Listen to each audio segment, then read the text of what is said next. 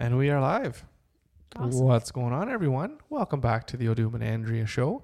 This is a podcast where I sit down with my beautiful wife, Andrea, and we discuss a book that someone wrote that is either, unique or interesting, or they've gone on some adventure.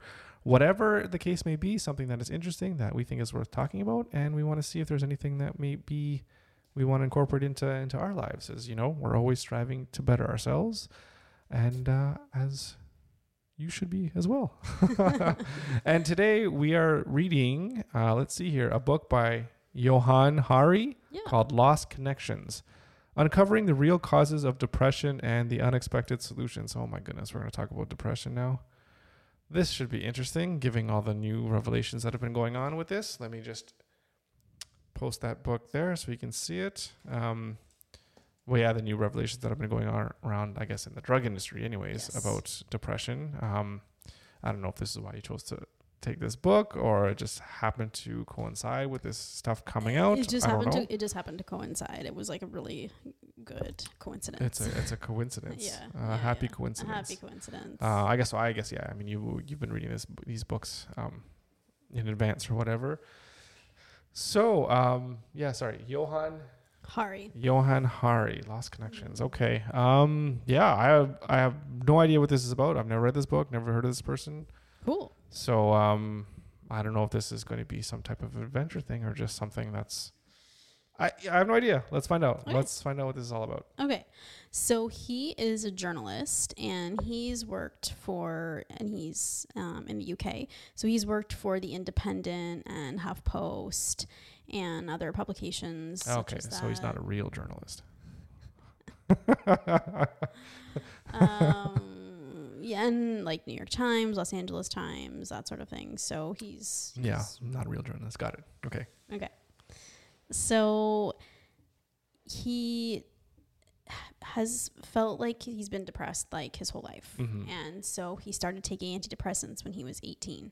And he was 18. Mm-hmm. He couldn't remember a day that he didn't have that he didn't cry or just feel like very, very sad. And he says it was like an almost constant anxious monologue thrumming through my mind. And so at one point, he finally kind of has this epiphany that it was depression that was bothering him and that you could like get a pill and just fix it. And that you just take a pill and it's all good. If there's one thing that I know is the pharmaceutical company has a solution for everything. Problem. Mm-hmm. So, and I think it was like the realization, it helped him because he kept like kind of telling himself, oh, he's just like a weak person.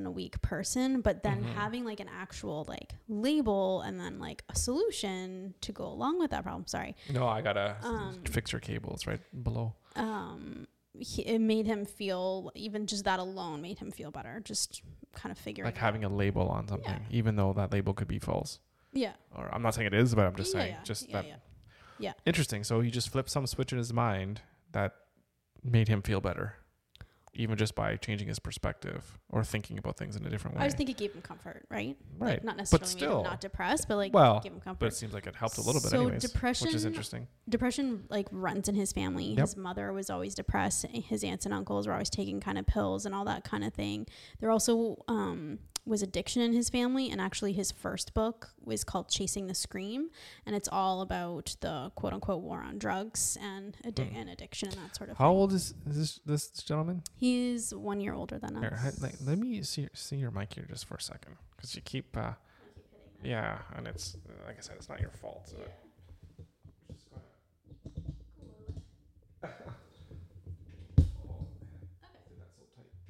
There we go. Okay, cool. Maybe that'll help just when you're going under to write your computer. Yeah. Okay, sorry. How old is he? He's our age. He's our age. Okay, yes. So he's all right. Mm-hmm.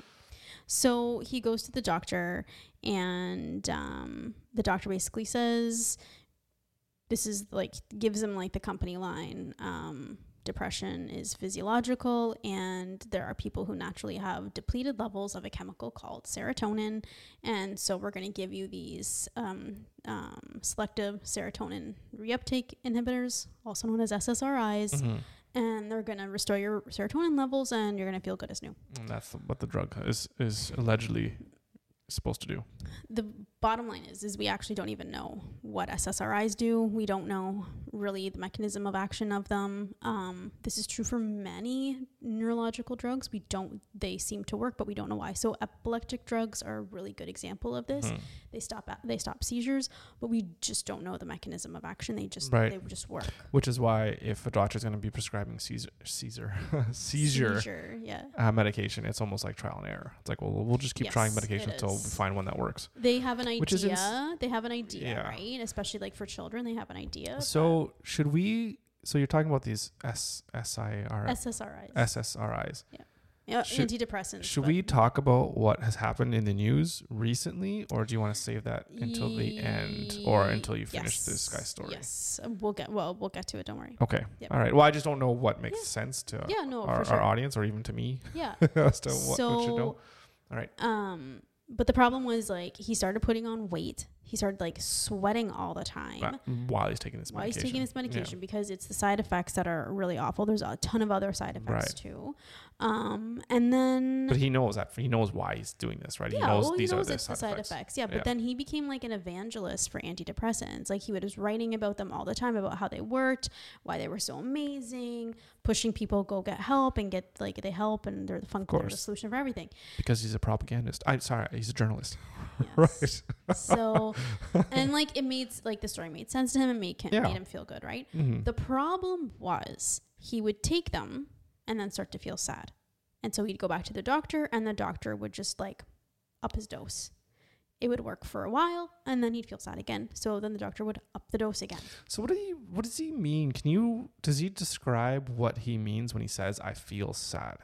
Well, yes, a little bit. Like, I'm not going to get into like what depression is. It's just like sure, but I'm just curious as to like what do you go to the doctor and say? Well, I feel sad. Like just like I feel not sad. Like I feel like the depression's kind of coming back. Right. Okay.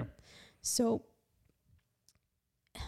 the other thing was at the same time this is happening, he's going to a therapist to talk things through, and the therapist is just like, I don't think like you're getting any better. Like your emotional distress seems to not have changed at all since you've taken these drugs. You still seem to have the same issues, the same emotional distress as when you started. Right.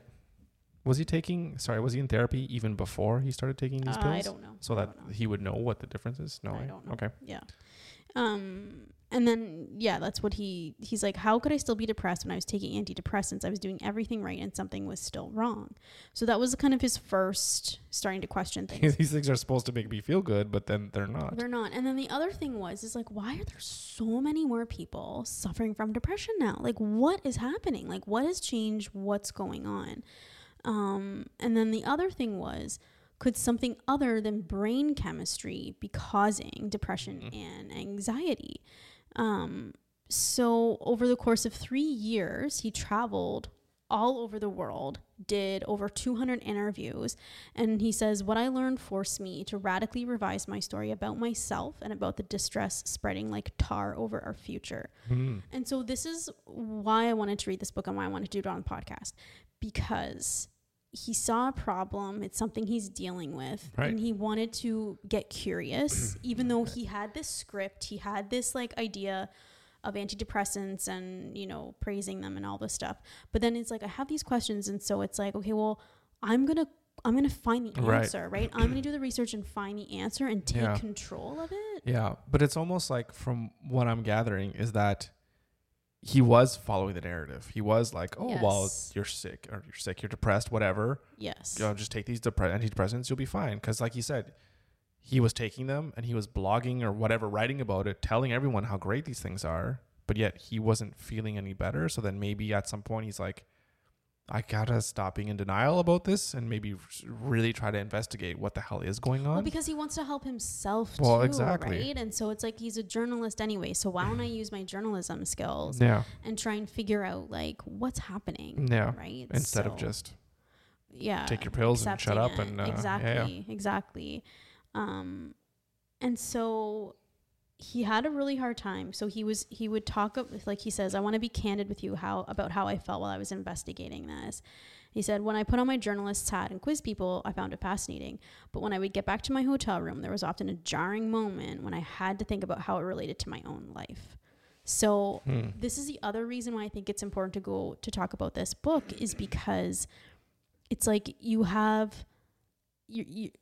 changing your mind in a way. You're admitting that what you once believed is not the truth, and you're having to reconcile that and change your mind. And that's a big thing, especially when it's such a serious dogma that you have fed into. Like, it's difficult to change your mind and admit you were wrong. Right. But it's funny though, because this isn't even something that's like a core principle or belief. It's just like, this is, I just thought this was the treatment for this disease. Not even the treatment, but this is the etiology of the disease in and of itself, was this chemical imbalance in the brain. Oh, so that's what he was figuring that out too, that wasn't...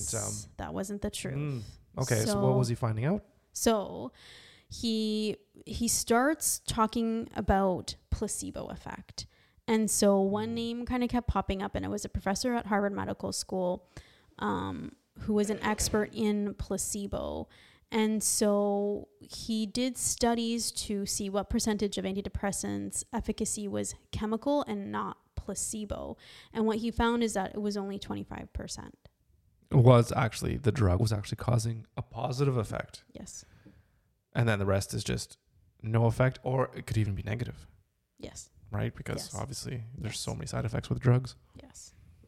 But that's crazy. Yes. So, or is it just 25% effect, 75% placebo? Either way, if you get a drug that you're touting in the whole world as saying, like, if you're depressed, this is it, there's a 25% chance that it's actually going to work on you. Yes. Or 25% or whatever. Mm-hmm. What did I just say? Mm-hmm. That's really bad. Yeah. So the other thing is what they looked into, him and another researcher, they were really looking into it. And when pharmaceutical companies publish their data from their studies to see if these drugs are going to work, they do what's called publication bias, where they only publish the results that make their drugs look good. A lot of people don't know this, but that's how it works. Yeah. It's false. Why would you publish something that shows something bad? Yeah. Can you think of anything else in the recent history about pharmaceutical companies publishing data that only shows stuff in a good light? Not even that. They even publish data that, in all intents and purposes, should make a product be rejected, but it gets approved anyways. Has that happened recently? Is bringing anything to light? So it's like, wow. So it's like, maybe if you just look at history and how all drugs are pushed by the pharmaceutical company, so maybe we should stop to think about what we're doing in the whole industry. Okay, we're not just talking about fucking vaccines and what's going on now. Everything. The AIDS, drugs, depression, antibiotics, anything, any drug, cancer drugs, Alzheimer's drugs, anything. Yeah. So, but to get a drug approved by the FDA, you have to submit, the drug companies have to submit all of their data. All of their data has to be submitted. So regardless what they publish selectively what they want, the FDA needs it all. So you can put in a FOIA, Freedom of Information request, and you can then get all of that data. So this is what these two researchers did, and they requested it for the 6 most widely used antidepressants. But can I ask you just one question? Sure. Maybe this is too much into the weeds and we don't know. How the hell would the FDA even know if you're getting all of the raw data from? I don't know. You know, because if I don't think if I just do data, if I work for Pfizer, whatever company, yes, I run some experiments and like realize, oh shit, this is really bad. I'm just going to destroy the data, or I'm just going to not hand it in. Like, could it be that they're saying that they publish their paper, but then they have to hand in all raw data that paper is based on? Yes. Because that's different than hand over all your data. So yeah, do you know what I mean? You're getting way too in the weeds. Yeah, I have literally no idea. Right.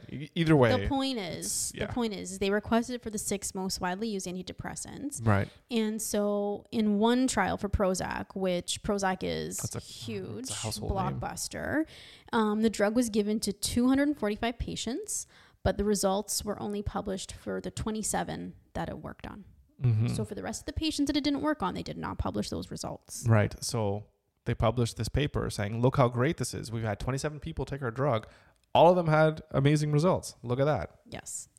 So additionally to this, there is a Hamilton, it's called Hamilton score. And so it's how you score, like you interview patients and it's how they score their depression. And so if you, they found that the improvement on the Hamilton score for people that took Prozac, these that are worked on, their improvement only increased by 1.8 points. And to give that context, if you can improve your score by 6 points if you improve your sleep. Right. Well, the scale, how many points in total? I don't know. That's not the point of it. The point of it is just the relative. That's I'm giving you the relatives, right. So we don't have to get into the weeds with that. So, getting better sleep will increase or decrease your depression by 5 times. Is basically what you're saying, because it's like 1 point whatever to 6. Yes. So it's like almost a 5 times increase, 500% increase. Yes. But then yet a doctor will quickly prescribe you antidepressants over like, hey, maybe you should get some more sleep, or maybe you should get some more exercise. Yes. Well, you and I always preach, just exercise, laughter, and sleep will probably cure like 95% of ailments. It's unbelievable. Yeah. So, so that's where things stand. And after the researchers found this, they published this, and they expected there to be like a huge backlash and fight, and there wasn't, because everyone fucking knows it. A huge backlash from other researchers, other scientists, and there wasn't a backlash because everyone knew that this was the case. It's a dirty little secret that nobody talks about. No, there was no backlash even from the pharmaceutical companies? I don't know about that. It's the researchers he's talking about. So after this, the researchers was like, well, where did this evidence that depression is caused by a serotonin imbalance? Like, where did this even come from? Like, why is this how we think about it? And so all it was just a suggestion that a doctor put forward in 1965 that said, maybe this could be it. And then for some reason, well, not for some reason, because then they latched onto this idea. Exactly. Right. And at that time, they didn't even know what serotonin did in the brain.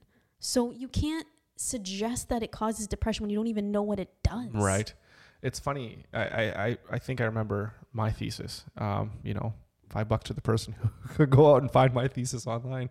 I think I remember you're writing like conclusions or whatever, like what is your results of your study? And a lot of the time it's just like, this is what I think possibly could be happening. Way more research needs to be done. And then that's your publication. Yes. So like if somebody takes that research and says, oh, well, this person concludes this for sure is happening. Like, no, you're not being genuine to what the hell it is that you just read. Yes. So a doctor, I could see that that's fine to make that into a thesis. Be like, to wonder, I think maybe it could be serotonin, blah, blah, blah. Requires more investigation. And then a researcher will be like, okay, well, I'm going to build on that research, right? But it seems like they didn't. They're like, oh, this guy said this. Maybe we could just develop some drugs based on what this guy said, or take what he said, publish a few papers that make it seem as if it's fact, and then everyone latches onto that, right? Yeah.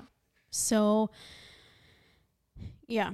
And then this goes to what we're talking about today and the recent study that came out just, I think, in the end of July that also showed, it's not a thing. It's not a thing. They did, I think it was a meta-analysis of all the different studies looking at people that are depressed and people that are not depressed and measuring their serotonin levels. And in fact, there is no difference. Serotonin has nothing to do with whether you're depressed or not. No. So do we know what serotonin is now? Can you explain what serotonin is? Yeah. So serotonin is, it's a neurotransmitter. So it's released from one nerve cell to the other. And there's so much involved in it. Like it does have things to do with mood. It does have things to do with reward and learning and cognition, memory. Like there's so many things. It also has things to do with more physiological, like vasoconstriction. So constriction of your blood vessels. There's a lot that it does. So. Right. Is it just almost like, it's just some kind of chemical, like an amino acid, or? Well, I can give you the formula for it. Okay, but it's just, it's carbon, hydrogen, nitrogen, and oxygen. I mean, those are the Well, four that's the four elements that that it's made are. out of. Yes. I mean, that could be Could be a range of different things for that. C10, But yeah. H12, N2O. Okay, all right, there you go. And its precursor is 5-HTP, which is 5-hydroxytryptamine. So how does your body produce serotonin? So I don't think we need to get into that. It's just okay, it's not important. It's not important right now. Sorry. Oh, you know me. I love chemistry. I do too. I do too. But it's just going above the scope. Yeah. So the point is that, it's just, it's not a thing. Yeah. Okay. And so then the question is, well. So then what do we do about it? I guess, right? Well, just a couple more things. So there was another trial called the STAR-D trial, and what they found in this study was they just followed people that went to their doctor's office and said, I'm feeling depressed. The doctor would give them the medication, and they would just follow them to see what would happen, like over time, if they would recover or not. So only 1 in 3 people on the pills had a lasting proper recovery, and the proportion of the people on antidepressants that continued to be depressed was 65 to 80% of people. Right. And then doctors would probably these people that they said get better, did they eventually get off the medication? I don't know. Or they were still taking it? I don't know. So, you know what? Hang on a second. We just need to back up a second here because I think I just glossed over, because I'm trying to put all this stuff together and it's a lot to process. I know. So, okay. So a study comes out, or a review of all the studies, a meta-analysis says our whole basis is like every single antidepressant drug based on serotonin, though? No, there's other kinds? Of course, yeah. So, but okay. So then all the drugs that have been developed that are supposedly supposed to increase your serotonin levels for depression, it's all based on, not want to say a lie, but on a scientific theory that is proven to be completely false. Yes. So they're literally useless in fighting They're not depression. useless. So let's be very careful. Okay. Here. Well, that's what I'm asking. No. I'm not saying, and I am not against, let me say that again.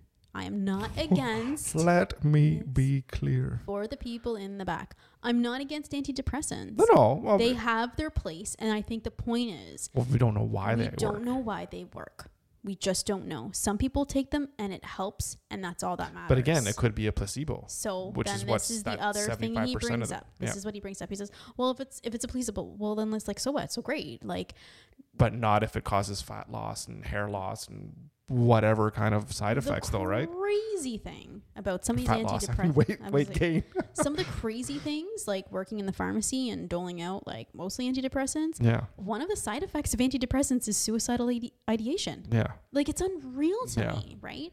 So yeah, it's like the side effects of this drug is like to have even worse of what you're trying to fix. That's insane. So yeah. Right. So but that's what I mean, though. But like the premise of developing these drugs are not working to fight the disease and how it should be, because it's not even targeting something that is real, right? Like you said, they're working.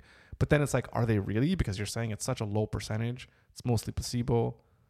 We work, we don't know. But that's not that's not what not good enough. That's not what you want for your healthcare. No. Be like, well, we'll try something to see if it works, and then it works, and then it's like, well, maybe it's just a placebo, but who cares? You feel better. Yeah. Yeah, that's not good enough. The other thing that's really interesting about this is he goes into a whole chapter talking about grief. And so to be diagnosed with depression, you have to show at least 5 out of 9 symptoms, like every day. But there is an exception for grief when you are diagnosing depression, obviously. Well, yeah, if somebody has just lost somebody very important, they take off all the boxes of be like, oh, this person is clinically depressed and whatever. And so there was an exception in the DSM, so the Diagnostic and Statistic Manual, which is the manual that we use to diagnose mental illness in people. Yeah. There is an exception. It's called the grief exception, right? And so you had a year. You had a year to grieve, and then you could be called clinically. But they keep shortening it. So then they shortened it to 3 months. Yeah, isn't it like 2 weeks or something? Then they shortened it to 2 weeks. And now there is no grief exception in the DS. So I could die. You could go in and say, I feel really sad about my wife dying, and they'll be like, okay, you're clinically depressed. I'm gonna prescribe you an antidepressant. Right. Well, I would want a doctor to be like, well, has anything happened recently in your life that would explain? They don't ask these questions. They don't ask. Are they not allowed to ask these questions? They don't have time, and they don't care. Maybe Okay, they well, don't care. what do you- I'm sorry. I'm sorry. A doctor I'm should really, care. I'm like You really- so triggered. Yeah. I'm so triggered because I need you to stop using that word because that word is actually triggering me. Okay. So, right, because you're saying, I mean, going back to this guy's character and why you like this book is because he's diving deep into this issue, and he's finding out then that, oh my God, I just lost my total train of thought. He's also finding out about what's going on with depression. Why are there more people being diagnosed than ever? Because I guess, I don't know if it's an exponential increase. I don't know. Just kind of how you're seeing way more kids being diagnosed with autism. There's all that kind of stuff. Yeah. So, but is he thinking then it's because of this changes to this DSM? No. Which is what you're talking about right now. No, I'm not. Just wait and I'll get into it. Okay. So the point is that if you concede that you see symptoms of depression in this situation, then what's to say other events will also make you feel this way? If you lose your job, right? That's you're gonna have to grieve that. That's like another grief exception. If you're being bullied at school, right? So it's not. Well, that's actually really bad though. But no, I understand. Well, I guess but they're the all really point bad. is, but the point is it's not simply your brain physiology. It's you have to look at things in the context of what's happening in your life. If I die, you're not depressed because all of a sudden you have a chemical imbalance in your brain. You're depressed because it's a loss. But this is where I get very confused about what is actual depression versus I'm just really sad and I'm feeling actual just emotion based on what has happened in my life. That's what I'm getting because at, right? Losing someone that you love and feeling sad and like crying all the time and just like, how am I going to survive and how am I going to move forward? That's normal and that's natural, and I don't think there's anything wrong with that. And you how don't do you need put to, a time limit on it? and you don't need to go. Some people could move on probably faster than others. Yes. Maybe if someone can't let go after like 15 years, maybe there's some other things they may need help with. But that's where I think therapy and just talking about your problems can help. Not just like, you know what I mean? Like that's a big difference from someone like the guy said, oh, I just feel sad all the time.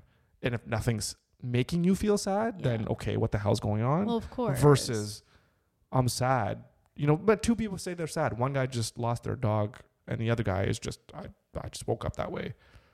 Those are two completely different, they should have two completely different treatments. Yep. No, absolutely. Yeah, it's and this is where it comes down to, because if you say that yes, there should be a grief exception or an exception if you lose a job or any of these other things, like these big events in your life that can make you feel like upset or sad or depressed, then you have to admit that the chemical imbalance thing is not entirely correct. Right. So you're saying they're contradicting themselves in their the DSM or whatever. Right. And then how we treat it. And so I think it goes back to the model of depression needs to not just be a chemical imbalance or just a physiological. It has to be what's called a biopsychosocial model. So you look at the biology, you look at the psychology of the person, and then you look at their social. But see, doctors are nowhere near trained enough to be able to handle this kind of multidisciplinary kind of approach. I mean, they can't even look at it when you just have regular, like, I'm overweight. It's not even like, well, okay, what are you eating? Oh no, I have What's high your cholesterol. environment? You have high cholesterol. Here's a pill. Exactly, right? That's what I'm saying. It's not even looking at anything. I know. No. So, and that's easy to do. It's like, what the hell can't you just be like, well, are you exercising? Are you sleeping? What's your diet like? Blah, blah, blah, blah. It's like, no, here's a drug. So think of something where, like, if you're like you say, if you're fat, if you're overweight, or you have high blood pressure, or you broke a bone, like these are things you can measure with devices and you can see. Yes. But like depression is not even something you can see or measure. You're just dealing with what people say. So, and it's like, very similar to pain and how the pain book that we talked about. It's like, well. And that's why they have that subjective Hamilton scale, right? Because it has to how else do you measure it? It's really difficult. Right. So I thought that was a really interesting kind of side thing he put in there. But the point is he goes around talking to all these different people, and what he finds is that everything, all of the causes of depression that he's seeing he sees them as all forms of disconnection. Disconnection with other people. All just different from kinds of all different kinds of disconnection, and we'll get into what he's talking about there. He does also talk about like what are the I like where this guy is going, but yes. Let's but see. He talks a lot about like what is the actual role of like the physiology role, like what is that role in depression, what role do your genes play in depression. And so they did twin studies to look at how closely depression correlates between identical twins. And so there's, just to give context, there's some conditions that it's 100%. It's 100% genetic. Both twins will have that condition. I think Huntington's disease, is 100%. So if one twin has Huntington's disease, then the other twin will 100% have it. So it's 100% genetic. Yeah. There's other ones where it's like you have 50% chance, or that kind of thing. For depression, it's 30%. Well, then that to me suggests, what does it suggest to me? It suggests that 30% of it is genetic based, right? But not even. It doesn't even mean that it's 30% is genetic based. It just means that the environment plays a more significant factor than your actual genetics. And it could just be that through random chance that they both experience things in their life that are the same, yes, that cause that condition. So to me, it says it's almost not genetic. It's like, because it's 30%, two people living in the same room, brother, sister, there's a 30% chance that they both develop. It depends on what the twin studies were, though, because some of the twin studies, they're identical, but then they were like separated at birth, right? So I don't know what it is. Right. So you have to think about that too. So, but again, like we always talk about genetics has been maybe your predisposition to something, right? If you have certain genes or whatever, right? Well, and it just goes back to genetics loads the gun and then the environment pulls the trigger. And that's how it is. So, what was I going to say? So the first disconnection he talks about is, and you're going to love this disconnection. And this is the other thing I love about this book, is he goes through all of the disconnections and then he goes through how we can reconnect. Solutions. Yeah, I love it. All right. So when are we getting rid of our cell phones? It's coming up. It's going to be harder for you than me, Mr. SimCity. Listen. Listen. I like city building games. What am I going to say? Mm-hmm. I can get rid of that. I'll play right now. Please. Okay. So anyway, the first disconnection he talks about is disconnection from meaningful work, which I think.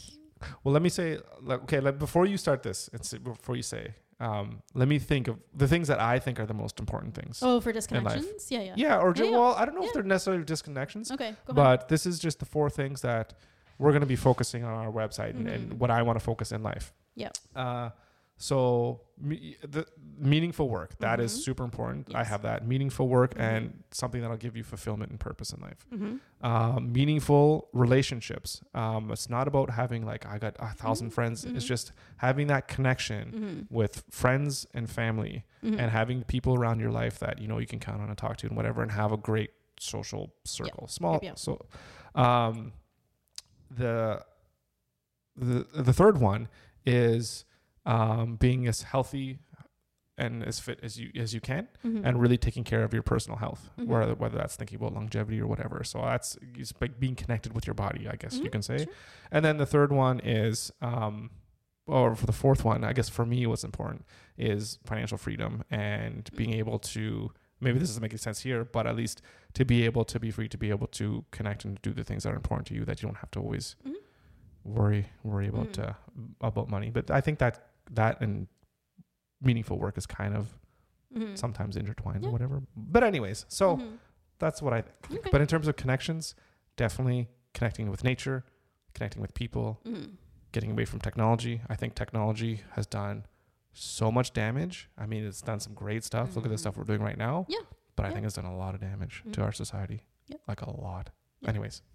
So, yeah. So the so first... am I off? You you missed a few. All right. Well, I'm of just listing what's important to me. Of course. Which might, of course. you know. This is just what he saw from interviewing so many different researchers, right? Right. This is kind of the buckets he put them Right. in. So meaningful work. So this is an old stat, but a Gallup poll in 2012 found that only 13% of people feel engaged in their jobs. Mm-hmm.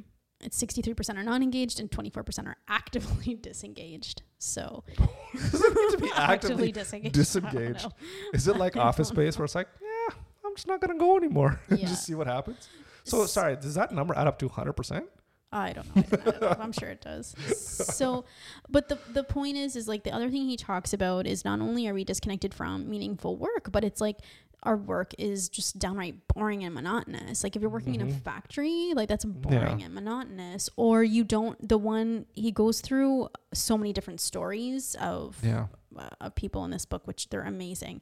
And the one thing he talks about is in this one, I forget where it was. It was in the UK, but I forget what. It was like an office setting. But the people, they were like, oh, who's more likely to have like a heart attack and die? Oh, it's got to be like the guys at the top that are so stressed out all the time. They've got to be the ones that are going to be more likely to have a heart attack. Like at the top, like CEOs or whatever? Yeah, because they have all these like responsibilities and everything. No. Not the case at all. Yeah. It was mostly the people on the bottom because they felt like they had like zero control over anything in their job. And to be real, they don't. They don't. You don't. No, you don't. So if you're like a low being worker told at what like to do. Amazon or whatever, it's like do this or you're fired. We'll just get Yeah. someone else.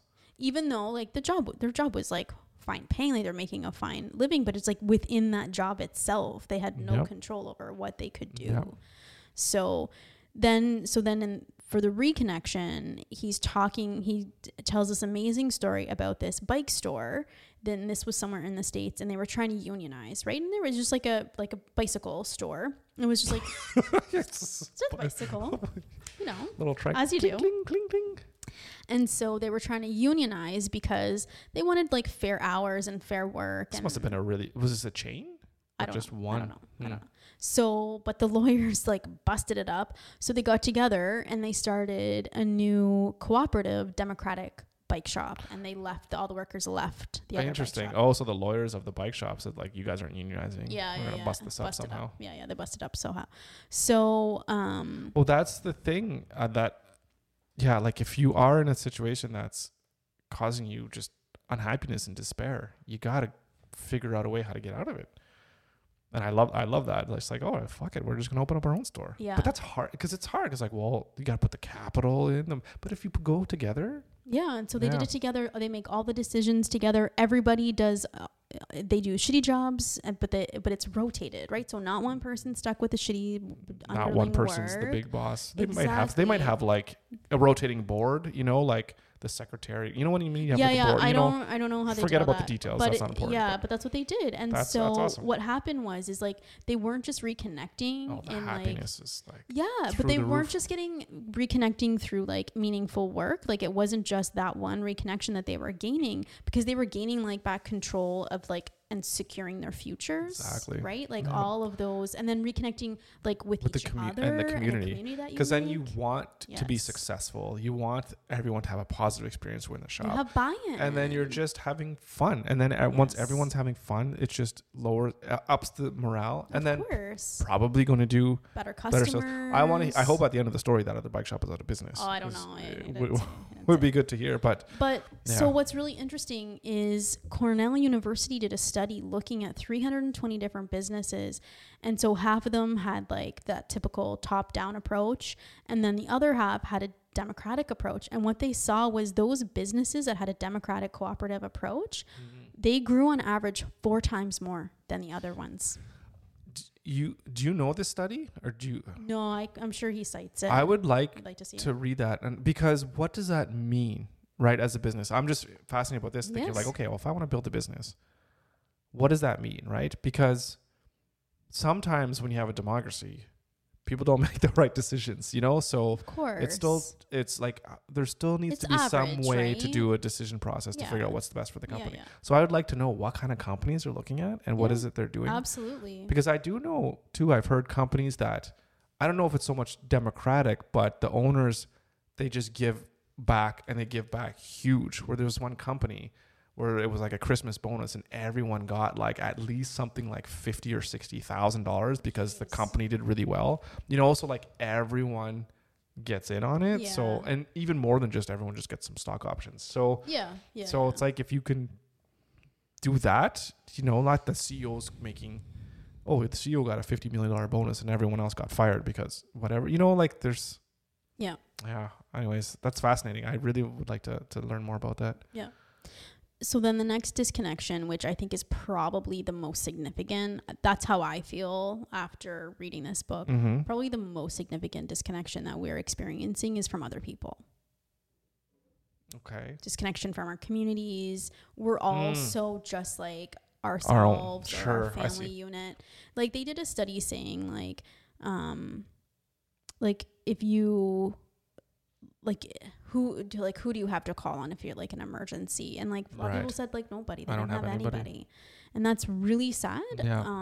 Because we're not evolutionarily wired to be that way. We're evolutionarily wired to be together in small tribes and help each other. And so the physiological studies on loneliness are unreal. There's whole books written on this now about how bad loneliness is for us, and like it causes your cortisol, like physiologically stuff happens, and it can be as stressful as like being punched, and like your immune system. And this is one of the biggest thing with these lockdowns is after reading all of this information, all of this data on how isolated people, lonely people are 3 times more likely to get a cold than people that are not isolated and lonely. So it depresses your immune function.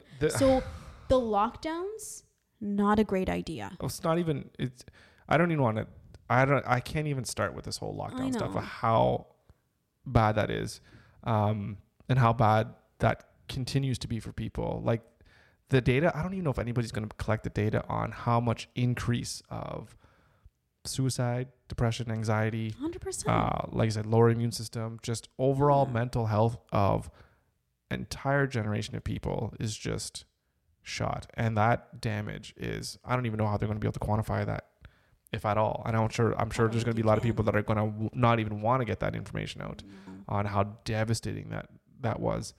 Regardless of the fact that if it actually even did anything it was supposed to do.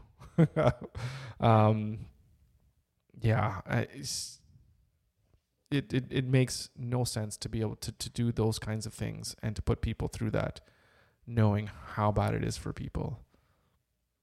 Like when the cure is worse than the disease, right? No, and that's it. So then when he's talking about the reconnection, how you reconnect with other people, he talks about this story of a neighborhood in Berlin, and the neighborhood is called Koti, I think. And so what happened in this neighborhood, it's kind of like a inner city type neighborhood. It's kind of the neighborhood that you tell people like don't walk through at dark. Like it's not great. It's kind of like housing complexes, and it's not great.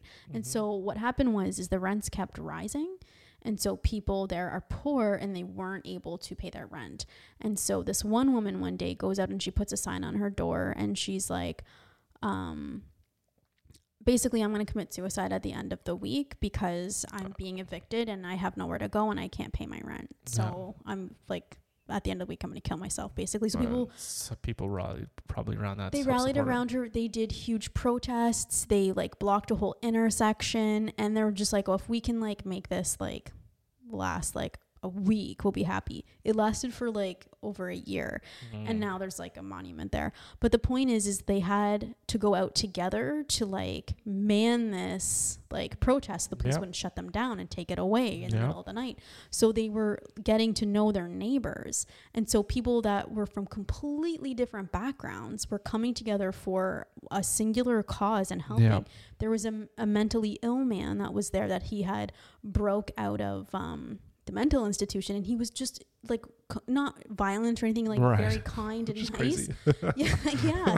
And so the institution comes to pick him up and take him back, and then they all rally and protest, and he gets gets out. But then and then there's like a gay owned bar in this area as well, and people that were like super conservative would never go into that bar, but that bar kept coming out and like giving people like snacks and treats and like coffee when they were standing in the middle, and I think they even gave the mentally ill man a job there. But it was just like, and then eventually they were able to get some of these reforms, but it was like, it reminded me of the convoy. It's right? Like, I was gonna say, it's people coming together for a common cause.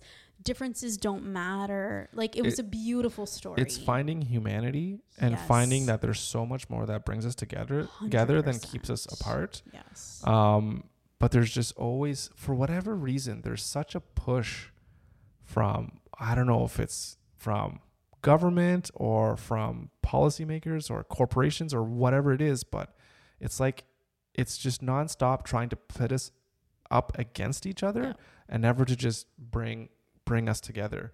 Because just like you said of the convoy, I mean, we've watched, there's thousands and thousands of hours of people just like having their camera and just live streaming the event, and it's just people getting together again, over whatever, it doesn't even matter whatever the cause is, they're just getting together in a peaceful way, and you get to know people and be like, you know what, actually we should all just get along and we should all just move forward, whatever, not be persecuting each other, all this kind of stuff.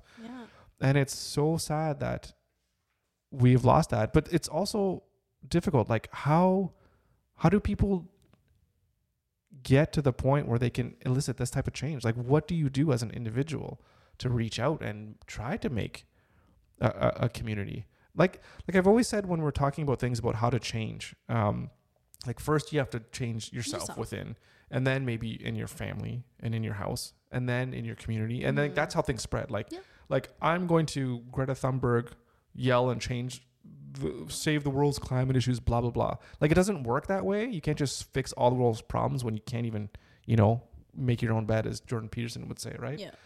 So, but like, how do you build these types of communities? Does he talk about what you can do? No, he's just giving examples that he's seen of how it works. And sometimes it does take some kind of cause or some external thing, like the farmers in Netherlands and but the one thing, like, one of the other kind of reconnections that is related to this, that there's this one doctor in the UK, and yes, it's a clinic, and so yes, he does prescribe antidepressants, but he also does what's called social prescribing for these people. We're all got to get together and talk about our shit. And so he prescribed them. You had like over 100 different choices of how you wanted to like socially connect with people, and then that's what you did. And so he goes through the story of this one woman that went there, and she got together with 20 other patients, and their task was to they called it dog shit alley, and it was just this like shitty alley that was just concrete. And so they all got together, and they were figuring out how to make it nice, what to plant. So they were taking horticulture. They did like little field trips to go to different gardens and to figure out what they wanted to do. And they were planning this whole thing together. Yeah. They weren't forced to talk about their problems, but eventually they did open up to each other, and that in itself helped them. Of course. And they were always checking in on one another. Oh, so-and-so's not here today. Oh, I'm going to give them a call to make sure that they're going to come and see if they're okay. So yeah, and then there was also connecting with nature at the same time, which is another super important connection. So but what he says is like the whole time he's thinking about depression and writing this book, he's like, he just wanted like quick individualistic solutions, right? I just want to take a pill. Or when he was starting to feel depressed again, he would go and do something for himself. And this is where I fucking hate this stupid self-care has been totally hijacked by this depression thing. And I really hate it, because being a mom of a kid that has special needs, that self-care it's used in a different context in our community. And it pisses me off that it's been hijacked by this, because I don't think it's right at all. Yeah. So anyways, that's a complete aside. No, but what you mean, maybe to just expand a little bit, you just mean that when people are feeling like they need a break or whatever, they're feeling overwhelmed, that the number one thing is, well, you just always need, like, I just need to go out on my own and do things by myself, or I need to go on a shopping spree on my own. I got to spend money and go to a spa. Yeah. But it's all like that's the way to recharge, is like only focus about me. But it should be just like, no, or like maybe it could just be like, oh, well, I'm going to get together with my other group of friends and we're going to work on something like this to better our community or whatever. Would probably make you infinitely more happy and more of a recharge than it is of just like, oh, well, I'm just going to go by myself and do my own thing. Yeah. And so what he says is, what this evidence was telling me was that the search for quick individual solutions is a trap. In fact, the search for individual solutions is part of what got us into this problem in the first place. We have become imprisoned inside our own egos, walled off from where true connection cannot reach us. And I think it's 100% true. Do you think this is all by design? I mean, if you look at the reach of a pharmaceutical company, how much money they have to market and advertise and whatever, it's just like, you know what? We're just going to keep people as sick as possible and whatever. And like, this is how we're going to deal with it. I don't know. Because if you're a doctor and if you just spend a minute reading some stuff like this, wouldn't you just be like, you know what? I'm going to try something different. I'm going to try, because if you should want to do no harm and just, you want to actually help your patients. So why don't you try? So what's really interesting, and this is like a perfect segue for like the next disconnection, is I don't know if it's by design, but I think it goes to what our values are in society. It's just the way the system is. And that's the next disconnection is disconnection from meaningful values. And what I love what he talks about is, it's like we eat junk food, and now we also have junk values that are put on it. So things like we're comparing ourselves on social media to the best of what they're posting, right? That's not their real lives, but that's what we're comparing ourselves to. And even that, it's so highly curated and whatever, and it's not even real. Yeah. And so we're not being driven by like our innate needs to be connected and to have autonomy and feel valued. Right. And so it's just all of these junk shitty values. And so what happens is like the ad companies feed into it, right? They tell us what we should have and what we need to do. We're not good enough, so we need this new car, right? We need this latest or it's like they don't specifically say you're not good enough, but you're like, if you get this, your life will be infinitely better if you had just had this product or what have you. So he talks about intrinsic motivation versus extrinsic like motives. And so that's what everyone is being driven by right now. Not everyone, but a lot of people what society's being driven by is like these extrinsic values and motives, and not intrinsically what do you actually value. And so, he says we're being propagandized to live in a way that doesn't meet our basic psychological needs. So we are left with a permanent puzzling sense of dissatisfaction. Yep. And then what's going to be there when that void's not filled and it becomes more and more of a problem? Yeah. Pharmaceutical company to the rescue, because everyone just wants a pill because it's easy. Yes. Yep. And so what's interesting, it's like this perfect feedback loop that just feeds on itself and makes the beast worse and worse and worse. Yeah. And so he talks about there's in Sao Paulo, Brazil, there's actually like a ban on billboards. So there's no advertising there, like in the city. Sweden and Greece don't allow advertising directly to children. So it's like... That's tough though, because what about TV shows? Well, I don't think they can advertise like toys or stuff like that, right? Like, I think that's what they're kind of talking right. about. Like nothing could be advertised specifically for children. Yeah. Interesting. Yeah. And so he says advertising is only the PR team for an economic system that operates by making us feel inadequate and telling us the solution is to constantly spend. Yeah. Well, it has to, because that's the machine and that's what it's all about. And it's funny because like the resources that marketers have, like the teams of psychologists and whatever, they have stuff down. It's a huge science about how to play on people's emotions and how to just pull on the right strings in order to get you to make that purchase, right? Or to think about it. And it's not even about the product filling a need. It's like finding out what deeply is driving you. Like you said, this intrinsic motivation or whatever. What your insecurities are. Yeah. And then figuring out a solution that should fill that gap, but it never does. Remember the movie The Minimalists? And what they're talking about? It's like, I always just try to fill it with stuff and drugs and whatever. And it's like, the hole never get filled no matter how much money I spent and how much stuff I had. Yeah. But it's like, the amount of resources that these people have, it's like way more than what a doctor would have that's going to try to treat you, 100%. you know? So like, how can you like defend against multi-billions of dollars of advertising bombardments every single day? Like what, isn't it like thousands of ads you see a day versus like, a doctor that maybe will try to help you, but doesn't have the resources at all, you know, or the time. Yeah.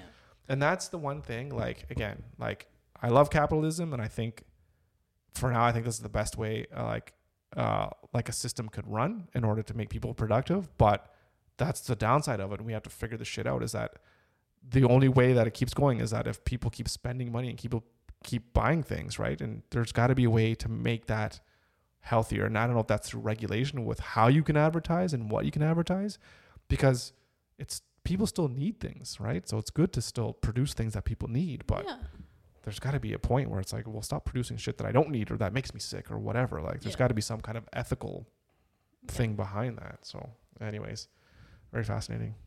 What was interesting with this reconnection is he talked about, there was an experiment that actually they got a group of people together and they talked about what they spent money on and why they spent money on, but then also, well, what do you value? And they saw that there was like a disconnect between those things. And so what happened was they kept having this group go on, and so they were like, the researchers wondered, if we discuss alternatives to buying, could we take back control of our values? And so these people got together and they were talking about their intrinsic goals, right? Not like what they wanted to buy or anything. And so they would come back each week and talk about what they'd done to move towards those intrinsic values and goals. And they were holding each other accountable. Right. And that's so a big thing. It's huge. And so what they found was, and there was another study too that found people that had lower materialism were like, they had higher self-esteem in themselves. Yeah. So, but that group kind you of have to internally make yourself feel better, not rely on other things to make you feel better, which they never do. So I thought that was a really interesting kind of group therapy example. That's really interesting. We've talked a lot about this before, about like the small changes every day and how there's such a disconnect between your short-term brain of like just wanting satisfaction now versus the long-term reward. It's like, if you know you want to be super healthy or whatever, but short term, your brain's like, well, you know what? That chocolate bar tastes really good, actually. So I want that instead. And it's in direct conflict with what you want to be or who you want to become, right? And it's like same thing with spending. It's like, what are your values and why are your habits in the short term going against your values, right? You know, so, or are you not being honest with yourself as to what your values actually are too? So that's another thing. I would love to sit down with you and like, hey, you know what? Let's write our values down. Absolutely. We should do this like kind of a little, not an experiment, but just like, let's write down our values. And like, first of all, what are we spending our money on? And like, is there a disconnect with I think that would be a good thing for us to do. Yep. Maybe we can talk about it at some point. Yeah, for sure. I won't talk about all the disconnections because we'll be here all day. But there is two more that I want to talk about because they were really interesting. One was disconnection from childhood trauma.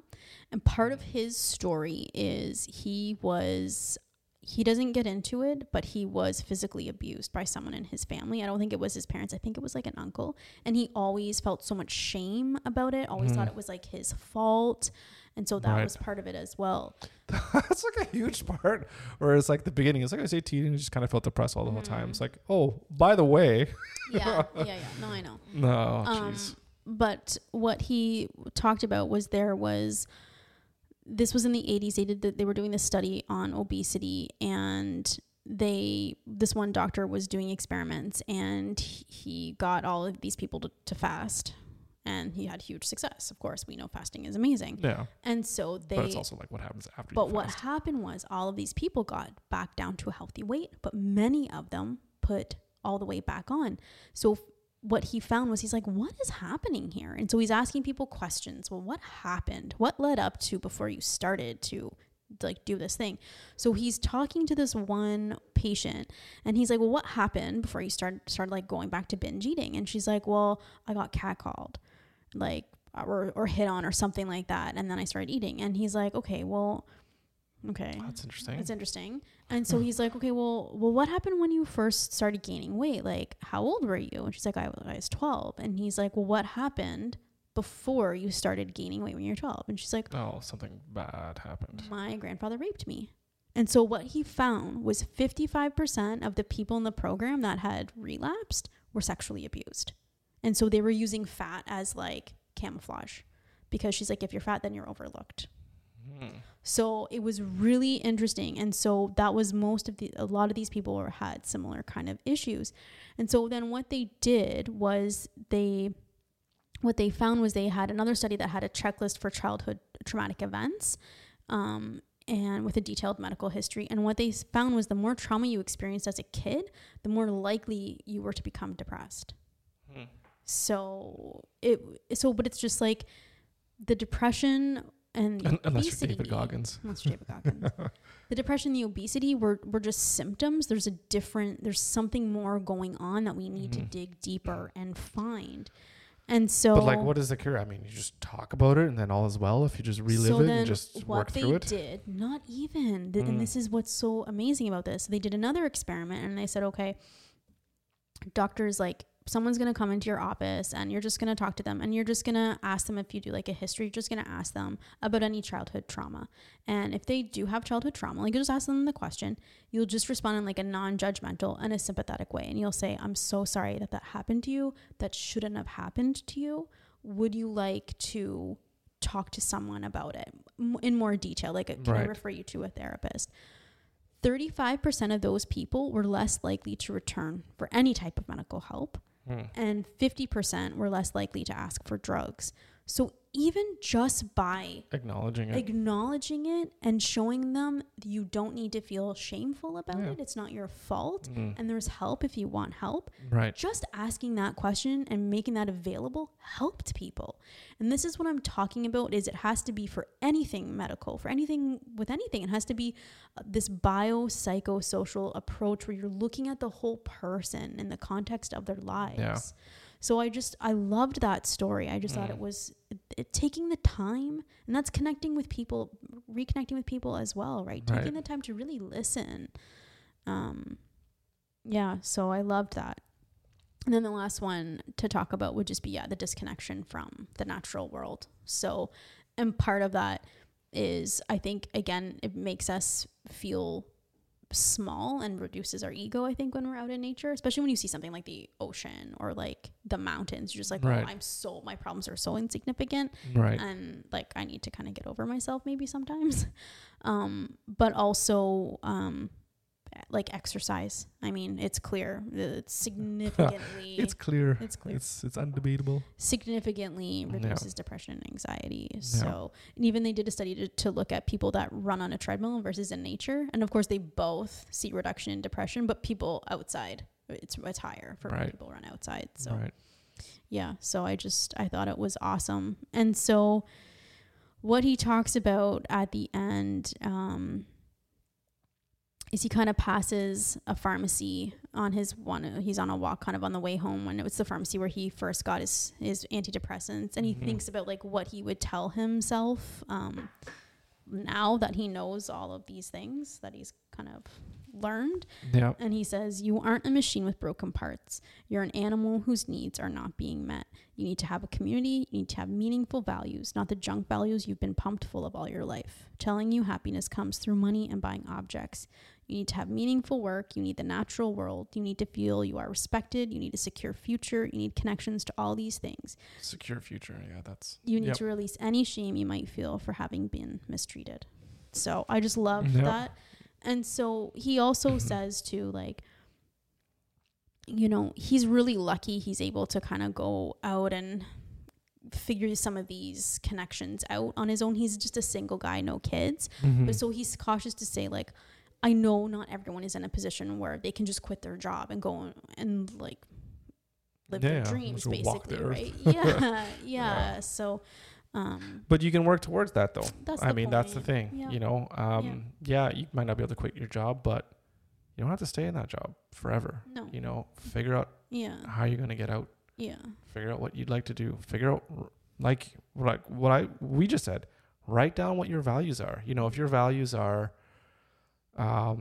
just really stupid, you know, love, peace, and happiness, then don't go work at the weapons manufacturing plant that, you know, that you're building bullets. You know, that's a stupid example, but you know what I mean, right? If you see, make sure the things that you're a part of are aligned with your values. You know, and if your job, maybe it's not neither here nor there in terms of your values, but it's not fulfilling, then, you know, you can find something else. There's always something, you know. I know it's tough, though. You can definitely feel trapped, but you know, sometimes, you know, in life, getting fired is a kick in the ass that you need to be able to do to do what you are better suited to do. Anyways, I want to say what you're meant to do, but I don't know if you're meant to do anything. But yeah, it reminds me of that. Remember that viral video? Well, there was a lot of viral videos. Some guy made a video like heckling somebody at a drive-through restaurant, like just a Taco Bell kind of thing. And then like he got fired from it because he was heckling. Like it was on CBC. And he was, has 5 kids, whatever, had to move into their parents' basement or whatever. And he ended up, after all that, because he couldn't get another job because it was so, that viral hit or whatever. So it ended up, he now like helps other people go through traumatic events if they had been, maybe now it's called canceled, right? Because this was still way back in the day. Yeah.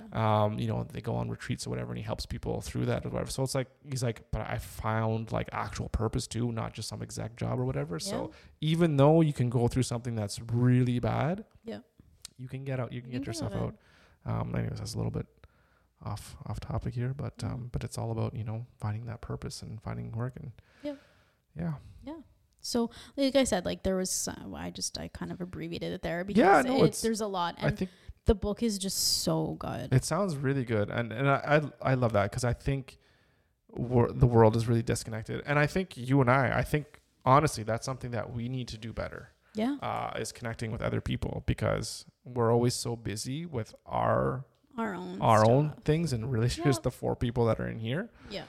We could do better at connecting with other people for sure, because it's like, who are we going to call on if there's ever an emergency? Like I have a couple of people, but they're not like I know super. I know that they would just come and at a drop of hat, right? So we don't have those friendships and everything. So like obviously we literally just moved here and then the pandemic hit. Yeah, so we didn't even have time to make any connection. No, for sure. But again, no excuses, right? We're talking all this kind of stuff, but I'm just saying, it's not that I feel that I'm unhappy or anything like that too. I know. But it's it's something that we can work on, and something we will work on because there's some things that are coming up, which is going to be pretty exciting. So 1 to 10. Oh, like 12. Oh, there we go. I think I told you when I started reading, I was like, I think this is going to be my favorite book of the year. Oh, really? Yes. Oh, we should do a book of the year award. I'm pretty sure. It's only, I read it in July. I read it in July.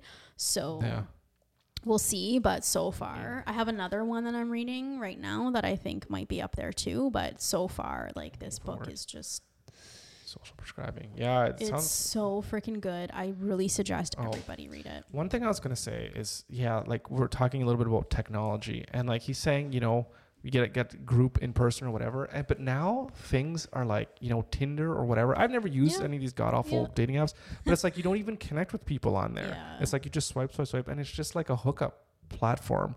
So it's like app idea, create, and if you actually want to use technology to bring people that are like-minded together, maybe they have like meetups or whatever, they have that, but you know what I mean, like something to bring people together in a meaningful way, not in just like it's all about connection. It's all about connections. It's all about the spirit.